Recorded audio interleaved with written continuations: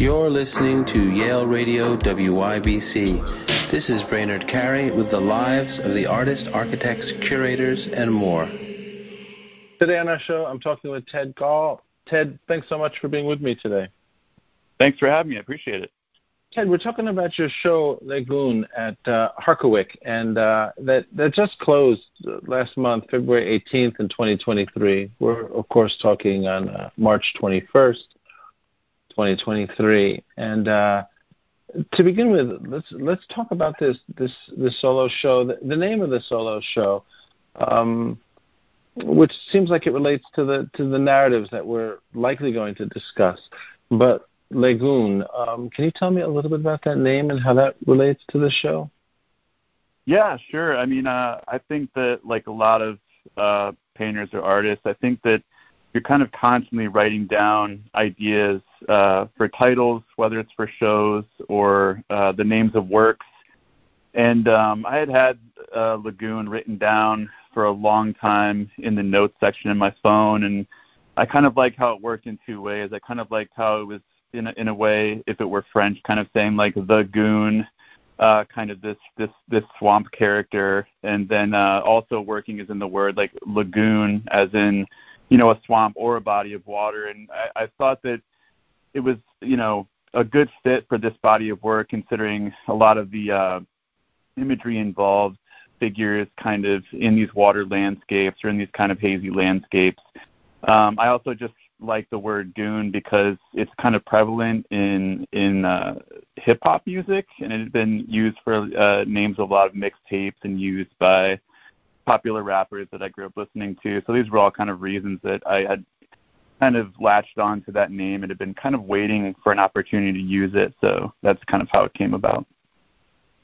Cool. And there's a few different types of work in this show that we're going to talk about, but some of them, because it's hard to see this with you know, just images that there are on this website, along with the interview that listeners are listening to now. There's smaller works and there's much larger works in the show, right? That's one thing that struck me, right? This sense of scale that you seem to be interested in between the small and the large, which I really love, because often in shows there isn't that separation. Artists tend to work, or that I've seen, in more or less a specific size. And while there's some larger ones, there isn't usually quite the difference there is in yours. So just to speak to scale before we get into more of these, between the smaller works and essentially those are unstretched, right? Yeah, the that you call tarps, the larger works, right?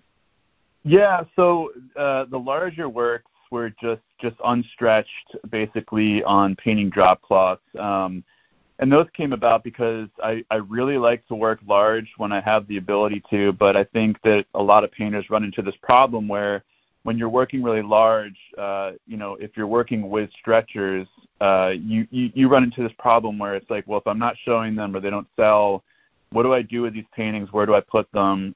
They can become really difficult to facilitate. So I was making these and just enjoying the freedom of being able to throw them aside, roll them up. That's really how they came about, was just kind of wanting to work large and not be stuck in this kind of medium-sized format. And when Peter Harkawik saw the large works, he was like, I think these would be a really interesting, you know, body of work to put in the show with the other work. And I think it fit well with the space, because that Orchard Street space it's got really, really high ceilings. So I think if I hadn't included the larger work, I think the medium-sized work would have actually felt much smaller. So I think that was kind of like a happy accident.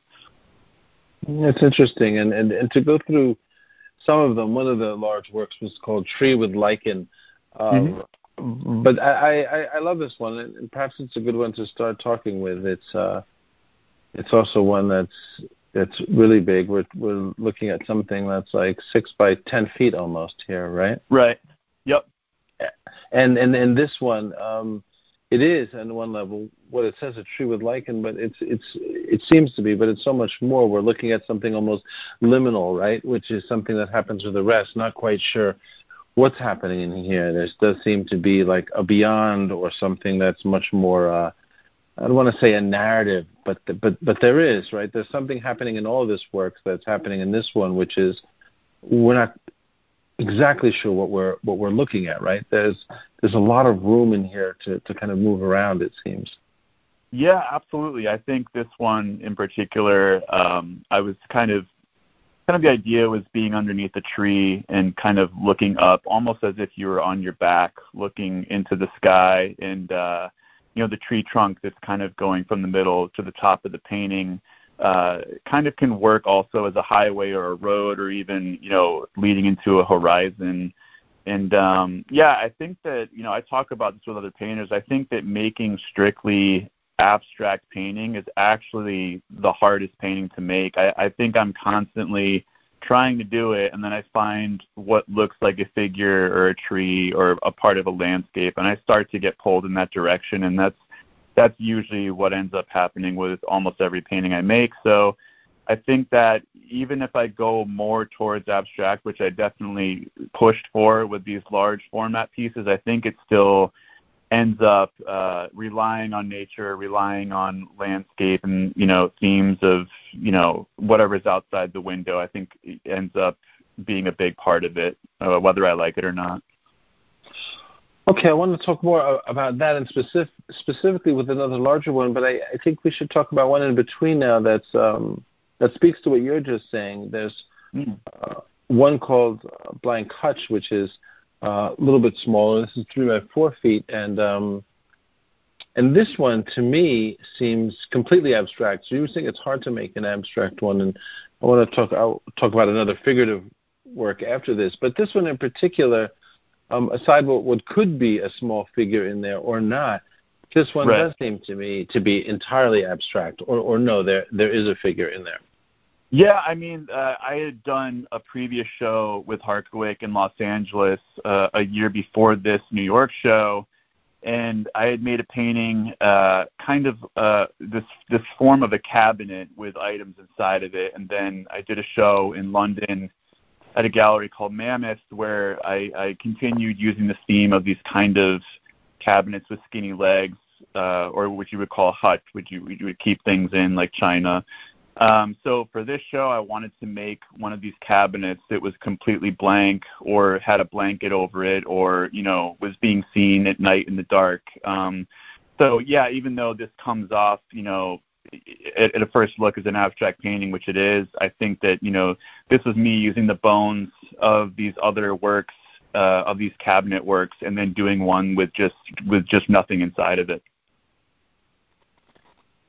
And so that is almost a narrative structure, right? When you talk about like the bones of it. Yeah, I see. That's interesting. Right. And so to look at another large scale work, there's one called Purgatory too, and this is also from 2022. Another kind of huge piece. This one seems it is figurative, but this one has a strong narrative, right? Not quite as if liminal is the right word, with Tree with Lichen, which seems almost like Tree with Lichen seems almost like could be an ecstatic experience or something like beyond this world. And I suppose Purgatory is too, but it seems very, very specific. We're looking at what seems like bodies being drawn upwards. This is looks almost like reminds me of William Blake a little bit, but something that is literally about another world. That's literally about moving between worlds potentially. Is that correct?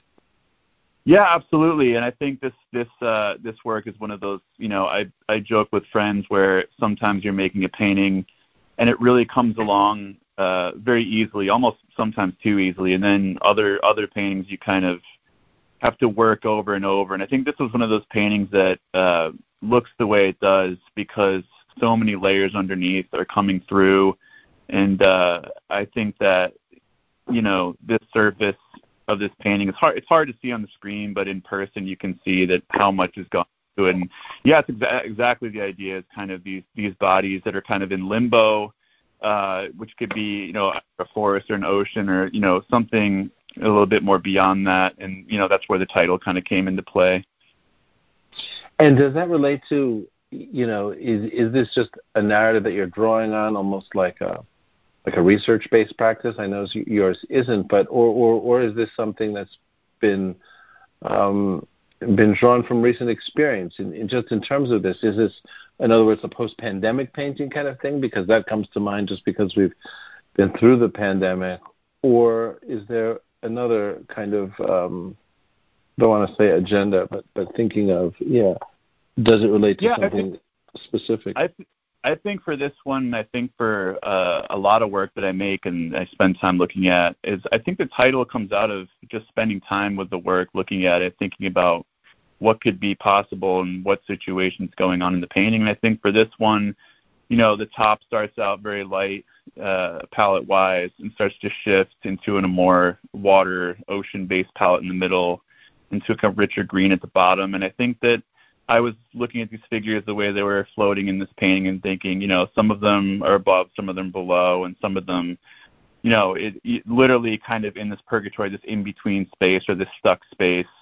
So I think a lot of the paintings really kind of help me to figure out what they should be called, what story they should be telling. And I think that the last couple shows, the show in Los Angeles, the show that I did in London and in New York, someone said to me, they said some of these paintings feel kind of sad. They feel kind of melancholy. And I don't think that I'm setting out to make sad paintings or, melancholy type work, but I think that I can definitely, I didn't see it the way they were seeing it, but I can kind of see it now the more I look over my own work. But to me, I'm just making what I want to make with the colors I like to use. So sometimes you need to step outside of your own studio and, talk to other people about the way they're looking at it, which can be really helpful to understand your own work.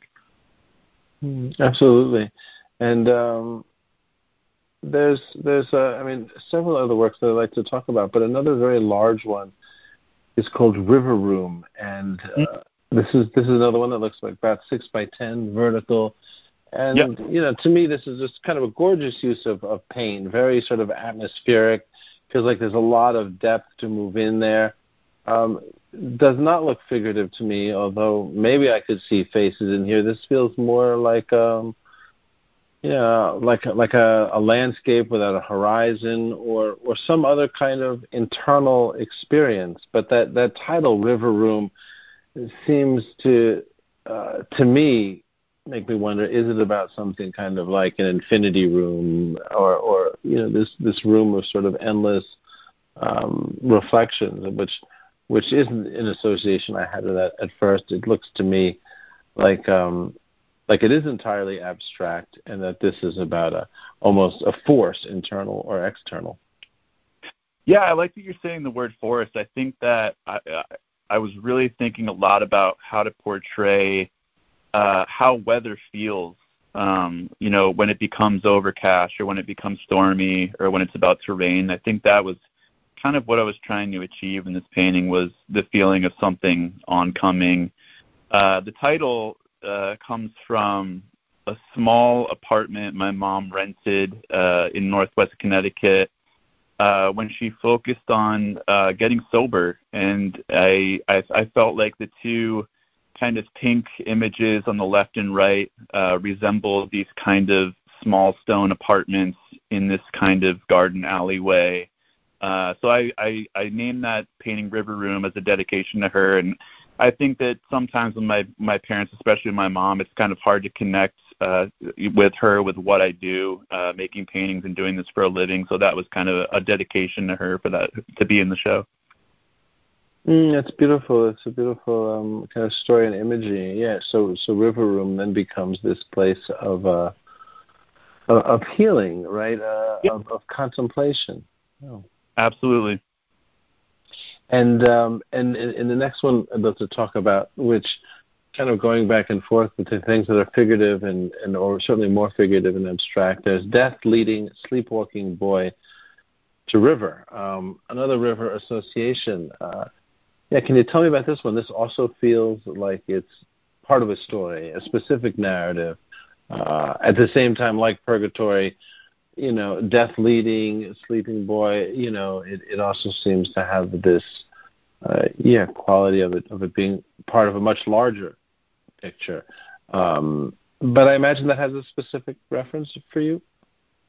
I mean, the reference for this one was I basically, it sounds kind of silly, but, you know, a lot of the times when I'm making work, like I mentioned before, things start to look a certain way and they kind of pull me in a direction. So when I was making the image of the boy walking into the river, I started making the background, like a dark background, to give it kind of some saturation, to give it some difference in the two layers.